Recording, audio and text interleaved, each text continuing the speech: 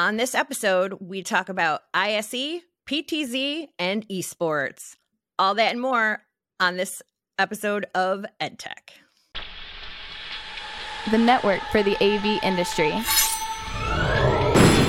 What are you listening to? This is AV. This is AV Nation. This is AV Nation. AV Nation is brought to you by Shure, because every voice matters. EdTech episode 104, The Built Club. Hello, AV friends. Welcome to another episode of EdTech.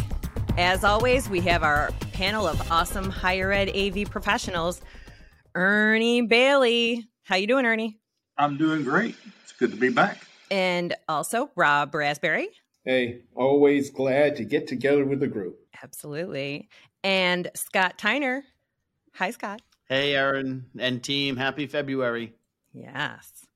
And today we have with us a special guest joining us from Wentworth Institute of Technology, Johanna Pearson. Welcome, Johanna. Thank you, Aaron. Always nice to be invited. Absolutely. And tell us a little bit about what you do over there. So I am the Media Technology Coordinator. It's always fun to hear different people's titles at their different institutions and what they might mean. And mine personally means that I am in charge of all of the mediated spaces on campus, whether that be a classroom or an auditorium. And furthermore, I also am either in charge of or assisting with all of the events on campus that require any kind of AV equipment, whether that be a microphone that we throw at you and leave the room, or a full live streaming setup, or a live music performance, anything like that. Me and my team handle all of that and everything in between. How big is your team? Very small. There are 3 of us plus student workers. Wow. I am always just so amazed at teams that are so small yet do so many things on the campus. So that's amazing. We are under the umbrella of our IT department as well. So we support them and they support us as well. Nice. Well, all right, let's jump into it. So the first discussion is inspired by Higher Ed AV Media over at higherEdAV.com. They sent over a team of higher ed folks to ISE, and looks like all of us here kind of missed out on a really amazing time. But what do you guys think the impact of ISE is on higher ed? I see it as kind of for us, what we see coming from ISE tells us what we're going to expect at InfoComm in the summer, lets us know what's coming, a little bit of preview. But once again, we don't get to go and see it, but we do hear about it and hear discussions. So it's kind of a precursor to what we're going to be seeing in the future. But it's like, once again, just a preview for us. Yeah, I think ISE is much like Ernie said, it's the precursor to InfoComm. Of course, ISE would be insulted hearing that, knowing that it's a larger show than InfoComm. But for us in the United States, and certainly in higher ed, it is hard to get money to travel internationally. It's hard to convince somebody that you really need to go to Barcelona, Spain for a few days to walk a trade show floor. But I think right now in particular, with availability of products and costs of products, getting on a show floor and seeing what's actually out there, some of the smaller booths and what they're offering, and maybe have available at prices we can actually afford, might actually be becoming more and more important over the next few years. I always thought that it would be beneficial to have sort of that global perspective, to be rubbing elbows more with other, locations that might do things a little bit differently than us, and it could be a good thing. I definitely agree with you, Aaron, in that the opportunities for networking at a global event, all of our universities certainly flatter themselves with the idea that they have any kind of global influence, whether that is international students or alumni or fundraising.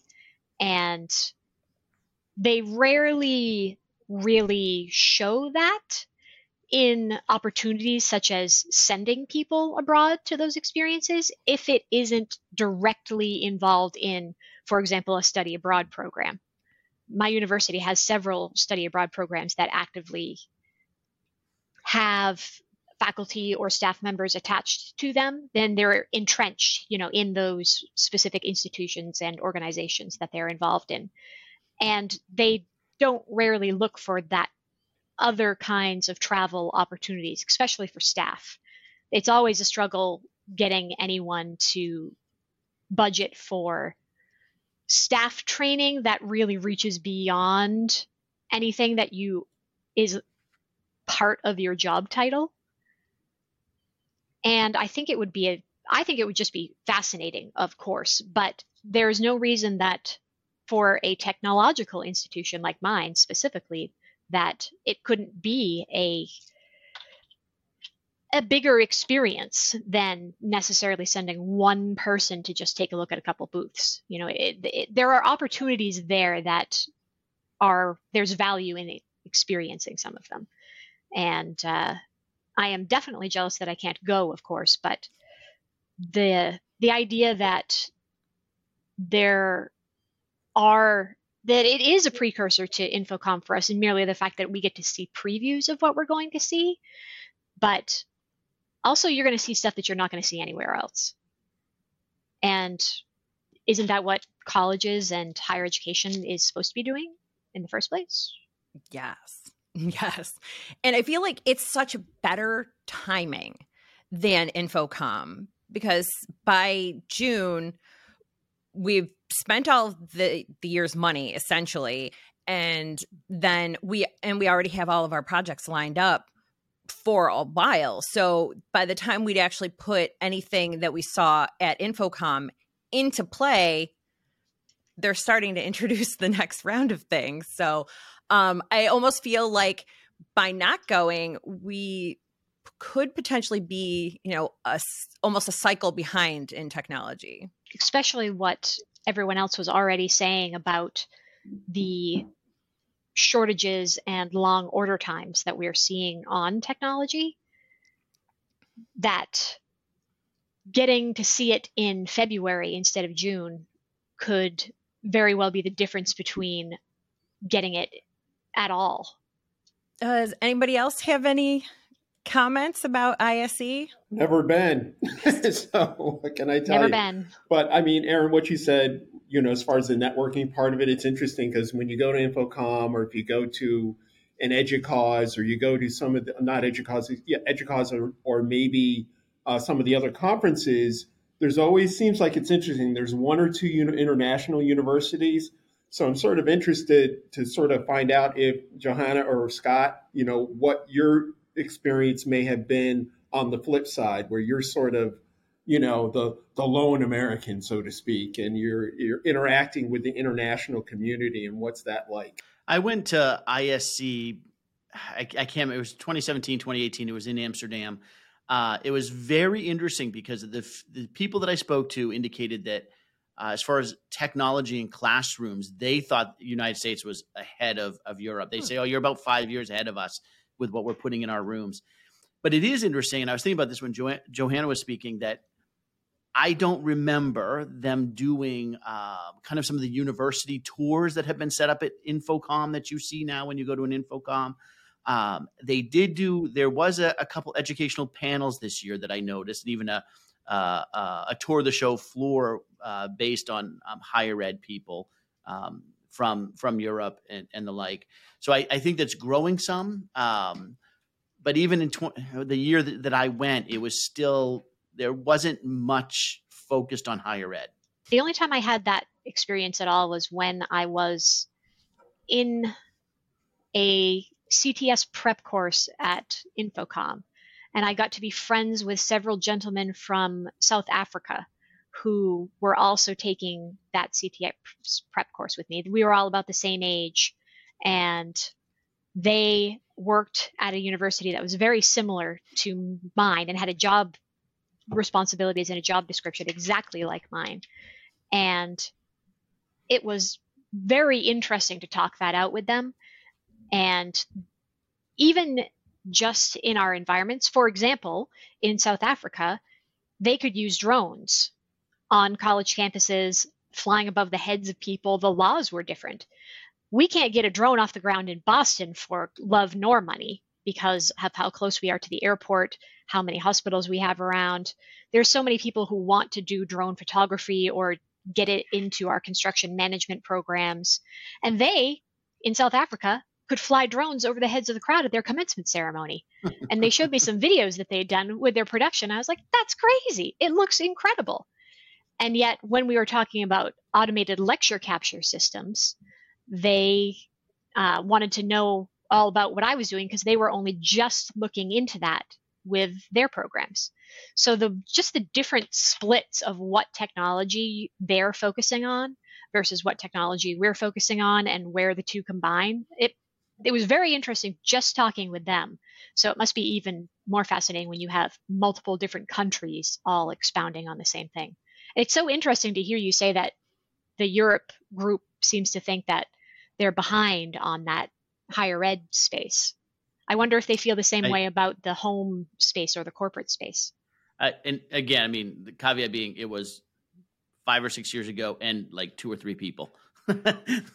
And I guess with this year, there being more offerings for the higher ed space, I guess it goes to show you how far we've come in, the last few years as a vertical to, now we're kind of commanding that, attention and showing that we're going to show up and we want to learn these things and we want to be involved. So hopefully that'll only pick up and increase as we, move forward. And hopefully we'll see also that reflected at InfoComm this year.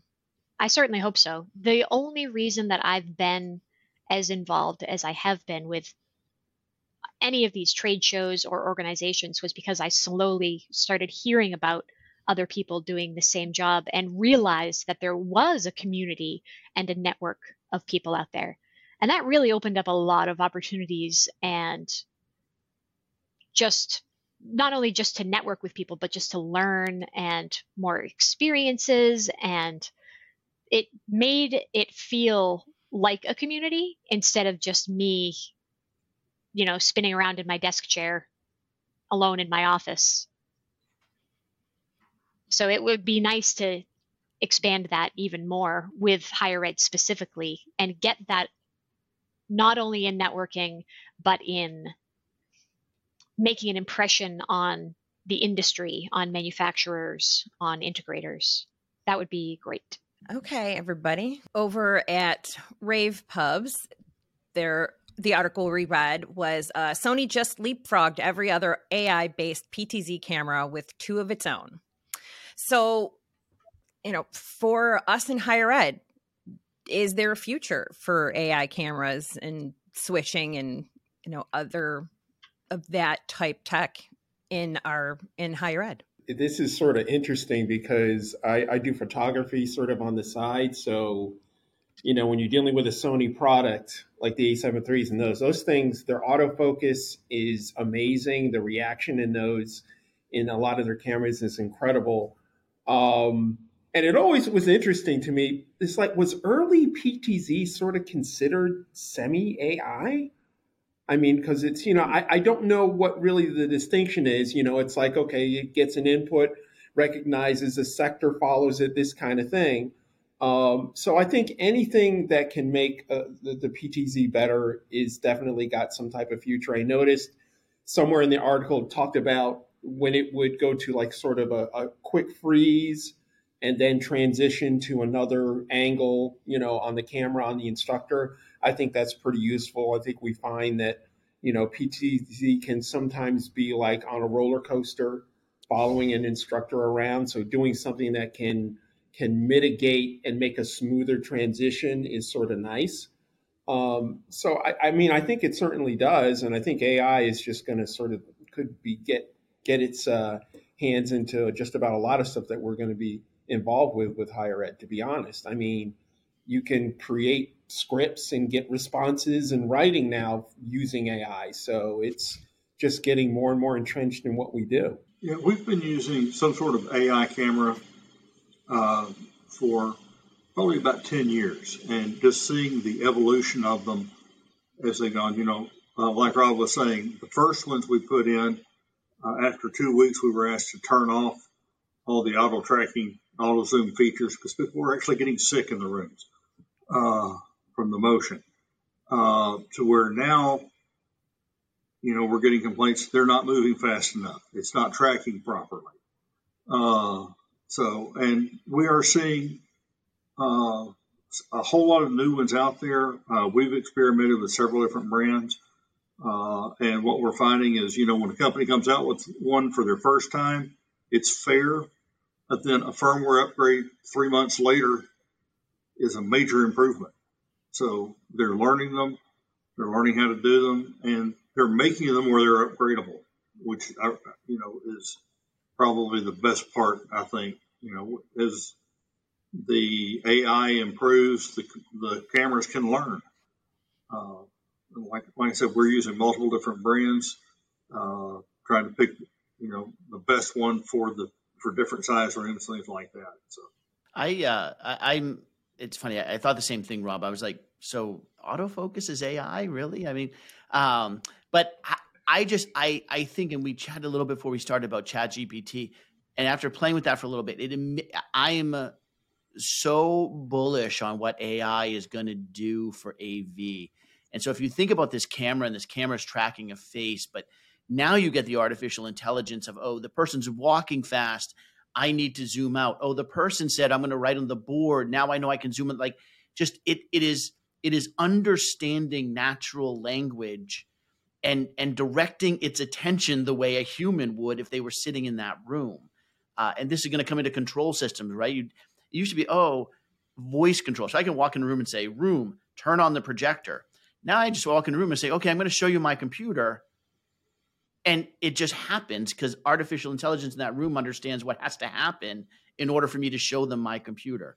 So I found this, I actually want to read more about these cameras and see how, the other one I think is AI now is going to become an advertising gimmick when you think, is there really truly AI in this product? I think that the applications of AI are very interesting in AV, but until they get their price points down, it's not going to be practical for any higher ed institution at all to promote these in a wide-ranging way. A lot of them are simply going to be curiosities that we bring out twice a year for commencement and, some inauguration of the next university president or whatever to impress people. And then you put the video up on YouTube and you put it back in the closet for 6 months because you don't want to break it because it costs $20,000. I can't even always promise that I'm going to put hybrid solutions in a tiny percentage of my classrooms. How am I going to justify the purchase of the article that we read didn't go in depth on the price, but it did give a range of what it might cost. And just looking at that, I'm like, no way. So there's nothing that is going to be brand spanking new that I'm going to chase after in this particular field, because I'm not going to spend that kind of money until it is tried and tested and true. And usually that means multiple other companies have put out something similar enough that I either know that's the best one or that's not the best one, and I can get something else that's almost as good for $5,000 less than that. We're playing with some that are what I consider very affordable, in the $1,000 to $2,000 range. They're not big auditorium cameras, but they give you a much better feel in a smaller classroom and require less technician time to get things set up and going. And that's kind of what we're looking at. Same thing, same way we look at audio systems. My chief audio engineer has been all over the world with A-level programs, rock and roll, as a sound engineer. And I get him back in here, and I have to convince him that, we're not doing performance level audio. We need good audio. We need intelligible audio for conferencing and education. And same thing, we're not looking for broadcast grade cameras in every classroom, but we do need to be able to recognize the instructor, recognize the student, recognize what they write on the board. We need it clear, we need it consistent, and if it's going to track, it needs to track. And we're getting that. On these, entry-level cameras, they work, like I said, they work fine for what we're using them for. No, I wouldn't use it in a broadcast situation, but it gives us a tool that we can use.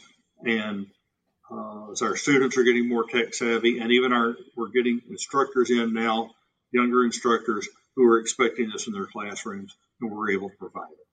I have not yet found a camera, an AI-focused camera specifically, that I would put in a large auditorium or event space that is better than my technicians. And even if I tried to do that, I would still be paying it with technician time when it comes to editing afterwards. So it's never going to be my number one pick for any kind of large stuff. But like Ernie's saying, if there was one that I found reliable enough to do that in a classroom, then I would. But my university is very much focusing on in-person learning rather than hybrid at this point in time. So we haven't yet gone in that direction. I'm interested in learning more about it, but it's not at all my focus. So I'm in the weird field of they're not yet good enough for the events that I'd actually use them for, and my university isn't focusing enough on the applications that I would use them for. I'm very interested in them, though. I think they're really cool. I was excited when Crestron purchased the, was it the One Beyond Yep, that's correct. cameras? Yep. Mm-hmm. I thought, because I've seen the One Beyond cameras and I've seen them in action, and they're pretty neat. So I'd love to see applications like that across a wider spread of companies in a wider range of uses. I feel like right now, these sorts of cameras are the only way they'll end up in one of our projects is if the president went to another school and saw them there and it was like, they have these cameras that we have to have. But until that happens, most likely we're going to have to wait until that price point comes down significantly to really make it worth, having at least on a broader scale. But it is very exciting to see the applications, though, that are beginning to come out with AI based. I would love to see those Sony cameras in action. I think that would be very interesting. Our last topic for today is from avnetwork.com. They put out their AV Technology Manager's Guide to Esports Trends. Is esports still growing in higher ed? I know that here at Drexel, they're starting to think about putting together, an esports team, not quite at the level that some of the other universities that make it a varsity sport. But here's the thing. Let's be honest. Anytime you can create something that has the potential to generate revenue is fun for the students. They can get behind. There is trying to figure out a big investment in it, revenue or money wise. It sounds like a really good thing. And it's like, I remember one of the other major conferences was offering like a trip to some big outfitting that one of the universities had for esports. And I've gone to a company that sort of shows different technologies, and one of their things was esports. It just seems to be coming more and more in your face. And I think that, if you have the ability to invest in it, and you have the infrastructure, it's a good thing. Yeah, I spoke at a conference in Mobile, Alabama area a couple weeks ago, and one of the big topics was esports. It was more geared towards K-12, especially high school, and I sat in several of the talks on it, and the big thing they were talking about were scholarship opportunities for students who pursue it. My nephew, who's a junior in high school, is lettering in esports. His dad makes sure he spends enough time on Mario Karts when he gets home in the afternoons. Never thought I'd see that. I could have lettered in Mario Kart when I was in high school. I know. I'm thinking, this is an old game. I didn't know they were still playing it. Couldn't do it. What was I doing with tennis? The hell with that. Yeah, I'm seeing it growing. I don't see it happening on our campus being an academic health science center, but I will tell you, when I read about the technology in the article we read there at the University of North Carolina, it sounds almost like the active learning centers that we've built.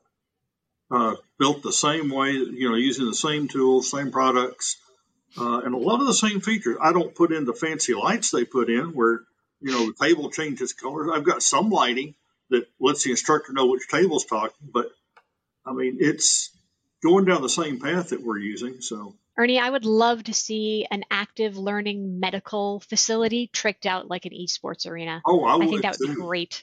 I would too. We just try to keep them working. Yeah, med sports. I'll try that one. What I want to do is when we go to visit Ernie, like we've all planned that we're going to do, I think it sounds like we definitely need a Mario Kart contest. Yeah. And it's going to be on Rainbow Road, and I'm claiming Baby Luigi as my character, just so that everybody knows, because that's what my son and I have always played. Yeah. I reserve Princess Peach then. Oh, I love Princess Peach too. So esports is huge. I think the problem right now is, of course, I'll speak for myself, us older people don't really value what comes from esports. We still think it's people playing games. And there's tons of research on the intellectual value, the physical value of esports, and the schools that are doing it strategically to bring in money and to bring in the right students. Like Ernie said, I don't think we all need the stadiums like Full Sail University put up and we got the tours up. It's real impressive, though. It is super cool. But what it really comes down to is the computing power and the bandwidth and latency on your internet connection. And if you can get those things right, you can have people sitting in a regular room playing the games. But I think it'll come everywhere. It's just waiting for us, again, myself, older people, to catch up with it. It's going to push the students that are wanting to write the games, do the gaming, do the coding. It's going to build coding. It's going to build production and broadcast facilities, as well as, the AV systems themselves.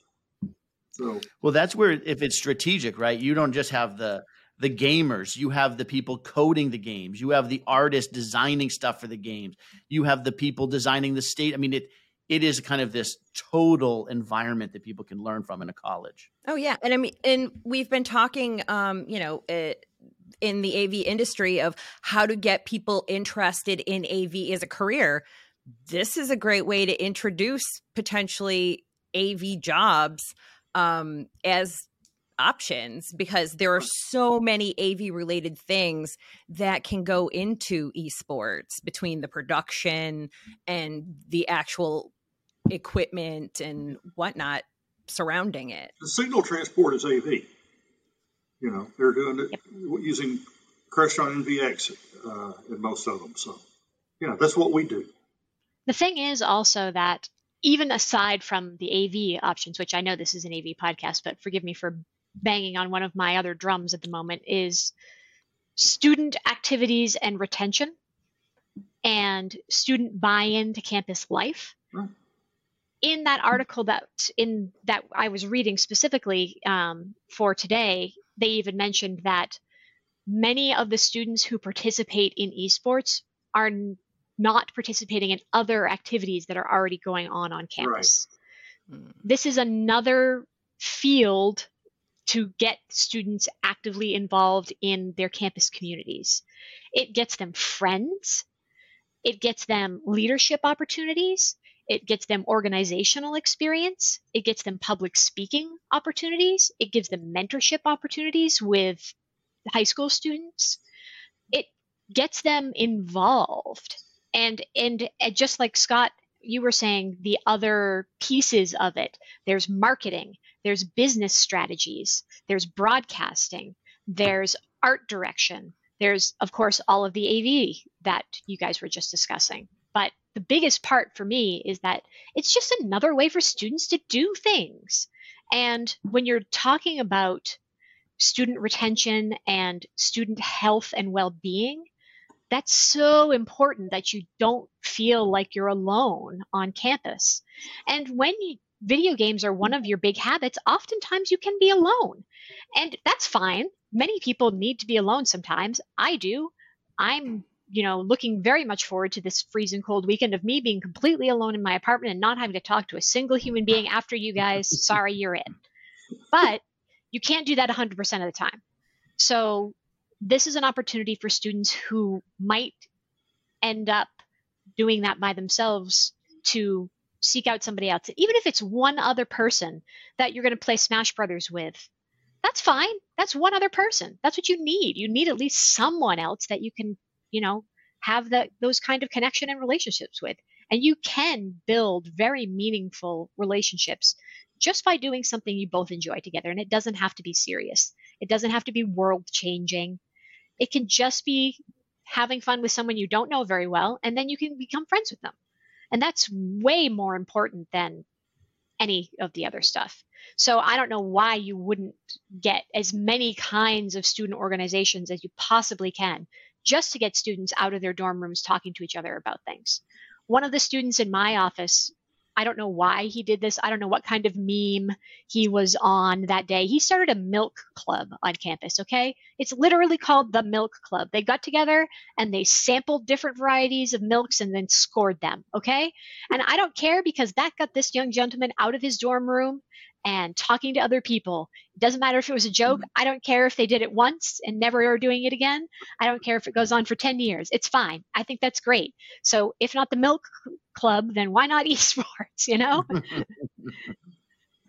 Anything to get. I remember what a miserable time I had half the time in college, because and even when I had friends, it just gets you thinking about something else and doing something else, and having it be actively supported by the university, like a real either a real varsity sport or a real intramural sport or a sponsored student club, means you get executive attention. It means you get a faculty or staff mentor or person who is in charge. It gets you campus life and engagement, giving you money to buy your friends pizza while you play video games. Any kind of official recognition from the university is going to elevate that experience even more so. So while it's great for AV, it's even better for the students who are involved. Absolutely. Absolutely. And with that, I don't think we could top that. That was a fantastic way to wrap it up, Johanna. But yeah, this has been an awesome conversation, everybody. And so, yeah, I'm now almost speechless, which is pretty tough because I like to talk. But anyway, so yeah, this has been another fantastic episode of Ed Tech. Ernie, if anybody wants to reach out to you, how can they get in touch? LinkedIn. And Rob, how about you? What he said, LinkedIn. And Scott, how about you? I am on Twitter and on Rave Pubs. And Johanna, how about you? I hide from all social media, but I am unfortunately on LinkedIn. Fantastic. And you can find me on LinkedIn or on the Twitter.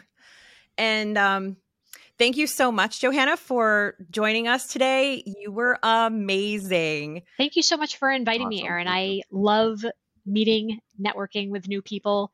I'll even do it on LinkedIn, but I much prefer to do it with a like-minded group of individuals who have intelligent ideas about AV. So thank you very much for having me.